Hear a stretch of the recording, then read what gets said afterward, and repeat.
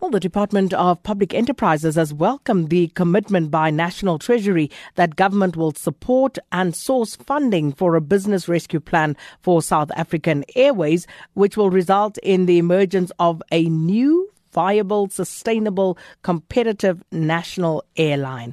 Now, on Tuesday, 86% of SAA creditors voted in favour of the proposed business rescue plan. A 75% vote was needed for the business rescue plan to be adopted in order to save SAA from going to liquidation. So for more on this, we're joined on the line by Aviation Expert Linden Birns. Thanks so much and welcome to Updated Noon. Thanks. Can I just correct something there? Please go ahead. Okay. So the vote that took place on Tuesday, it wasn't that 86% of the creditors, if you were counting the number of creditors, that they voted in favor of approving the plan. The vote was broken up and allocated, portions of the vote were allocated to creditors according to the amount of their claim, of their financial claim. So the business rescue practitioners allocated a percentage or a fraction of the vote to the creditors based on what they deemed was the quantum of their financial claim. So the banks, which represented the smallest number of creditors, had the largest percentage of the vote. The handful of banks, 4 or 5 banks, actually held over 60% of the vote. So it's not quite right to say 86% of creditors voted to approve it. In fact, you'd probably find that if you were counting the number of creditors, the vast number of them would have voted against it, but they all held very small fractions of a vote. Very interesting, and thanks for that, putting that into perspective, because it certainly does put a different light on it there, yes. Linden. But let's talk about this business rescue plan that is on the table and what exactly they were voting on. Sure. So essentially this is all about, government saying, we want to keep SAA going. And you read out a WhatsApp or a message you'd had from one of your listeners a couple of seconds ago where the person had said, why are we throwing money at this? It's only used by a fraction of, the populace. And I think we need to separate two things. First of all, we need to look at and not lose sight of the importance and the important role and economic contribution that airlines and the airline industry make to South Africa. This is an industry that supports over 470,000 jobs around the country. It's an industry that contributes about $9.4 billion to our economy and represents over 3% of our GDP. And SAA is an important element of that. It's not, when you look at the airline industry, you shouldn't be looking at it in terms of, who are the people that use it? It's who are the people who benefit from it. Our economy benefits from it. We get jobs that are created because businesses need air transport. You need air transport to connect people and their markets in order to move goods and services around. So that's what they do. Now the question is, should this be something that is, that is provided with taxpayers' money, or should it be left to the private sector? And in the past, there's always been an accommodation for both in South Africa to varying degrees. So we've had SAA and SA Express, which are state-owned, and we've had private sector airlines as well, and foreign airlines coming in and out of the country. And now the crunch issue is we're in the middle of a pandemic and we're in the middle of an accompanying economic crisis. Is it appropriate that, and can we afford to have the taxpayer bail out the airline at this point in time? And I think that's really the departure point, and people are asking those questions. Treasury saying, quite emphatically a few days ago, there is no money for this, and there's no money for other SOEs. And the credit rating agencies and the international lenders will be looking very closely to see what we do now and how much Treasury is able to keep its resolve. And I think it's fascinating to read closely the statement that was issued this morning. because nowhere does it say where this money is going to come from. All it says is there's a commitment. It's a statement of intent. There's no detail. There's nothing about where it's coming from and when it's coming. What about the question of a return on investment for the South African taxpayer? Yeah. Because I take the point that you were making about how much this particular industry and looking at SAA, the number of families, the number of people, the contribution to the economy, but a contribution of our own taxpayers' money. And some people are saying this is, and we have been for many years, throwing good money after bad, Linden. Yes, and part of that is because it's not, it gets quite complex. Yes, there's been maladministration, there's been poor governance, there have been some questionable decisions taken about it and how it should be run and where the sort of routes it should serve. And all of those things. And a lot of this now is all down to, okay, so we're going to restart this thing again, fire up the engines. But again, it's on the basis of a promise by government that it will change its behavior in the way it interferes with the airline.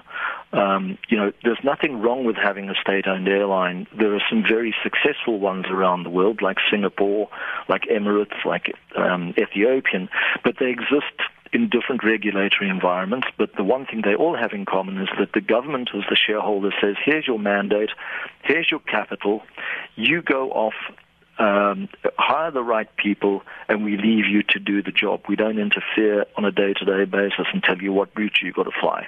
And also, given the level of indebtedness right now of SAA, is this really the best decision? If you look at this projected amount of 10.1 billion rand that we are told will now be given, is that sufficient? There are a lot of questions about that. There are a lot of questions about the assumptions upon which the projections for the airline going forward are made. Nobody at the moment has a very clear crystal ball when it comes to determining the future of the air transport industry, not just in South Africa but worldwide. We're in an unprecedented crisis. We've got airlines, big airlines that 4 months ago were, icons of profitability that are now on their knees, that are getting bailouts or that are having to go to the banks, but crucially, which are making huge cuts. You've had an airline like United announcing 36,000 retrenchments. American Airlines saying they're going to have to lay off over 20,000. Emirates announcing on Sunday 9,000 job cuts over and above the other 2,000 they just announced. This is something that's happening around the world. It's not unique to here. The question, though, here is that our entire air transport system in the country, which includes several SOEs like AXA, the airports company, the Air Traffic Navigation Services, the SA Weather Service, the South Africa Civil Aviation Authority, which is the safety oversight organization for aviation, they're all in financial distress at the moment, having to cut back as well because there's no air travel, because we're not allowed to fly at the moment under the lockdowns. And they all derive their revenue from passengers using air transport or from airlines paying their fees as well. So we need to rescue and provide relief to the entire aviation sector, not just those state-owned ones, but also the private sector airlines, because they provide feeder traffic and they provide the volume of traffic that goes through those airports, that use those flights, that generates that revenue, that keeps those other SOEs functioning. So there's so much mutual codependence that to just throw all the money and everything at SAA is rather short-sighted or narrow-sighted, if you like, when there's an entire industry, and then on top of that, the entire tourism and travel sector, because there's no point having airlines flying if you can't actually allow people to travel. So the Democratic Alliance, Linden, have come out. They've sent a letter to Minister Mboweni in which they are actually cautioning against the use of any more public funding for SAA, and specifically not in terms of Section 16 of the Public Finance Management Act, as they say. So could this be a reasonable caution to government, one? And two, has there been any mention of equity partners? Have any been obtained? And what do you make of that situation? Okay, so let's deal with the legal challenges first. I've read the DA statement, and I've also seen the piece that was written by the fellow from Martin van Staden from the Free Market Foundation about a constitutional challenge. I'm not a legal expert. I'm not familiar with the PFMA, the details, so I'd rather stay away from that. But I'm sure that there will, at some point, someone's probably going to find sufficient grounds to challenge both the funding and the procedure. I've gone blank there. Forgive me. On the equity partners. On the equity partners. So Department of Public Enterprise has been very cryptic. They've said that they've received unsolicited expressions of interest. Quite what that means is not very clear. You or I or any of the listeners could walk into a Ferrari dealership, show an interest in, by looking at the brochure, and the salesman says, "Would you like to go for a spin?" That doesn't mean I'm actually in a position to go and cough up for buying a new Ferrari tomorrow, or you, or anyone else who's on the show today. So what exactly is an expression of interest? How credible are these equity partners or that they are talking to? And it begs the question, how much are they willing to sell? And does this mean they're no longer wedded to the ideological position that the state must own and control the airline? In which case, what's the point? Why not then just let anyone who's got the money go and start a new airline unencumbered? Why does the taxpayer have to then shoulder that burden? And the other thing, of course, is that we have a limit on foreign investment and shareholding in any South African airline. We're limited to 25% if you are investing in an airline that flies domestically. So that's already a limitation to any foreign direct investment.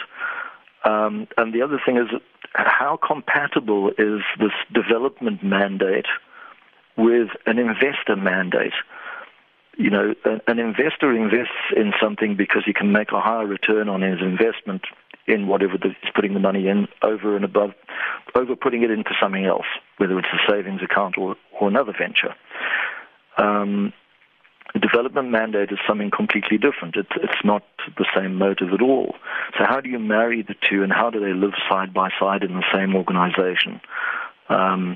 If the issue is that we need to provide essential air services linking smaller towns that some of the private airlines are not geared to serve, then put those out to tender and let the government subsidize those, or government being local, provincial, and national, let them subsidize those routes that could be put out to tender to another operator to run them, rather than having to carry the burden of starting and owning an airline. Well, Linden Birns, thanks so much for your time this afternoon. Aviation Expert, talking to the latest development around the SAA situation. And the latest is, of course, that National Treasury have said that they will support and source funding for SAA, and to the tune of 10.1 billion rand.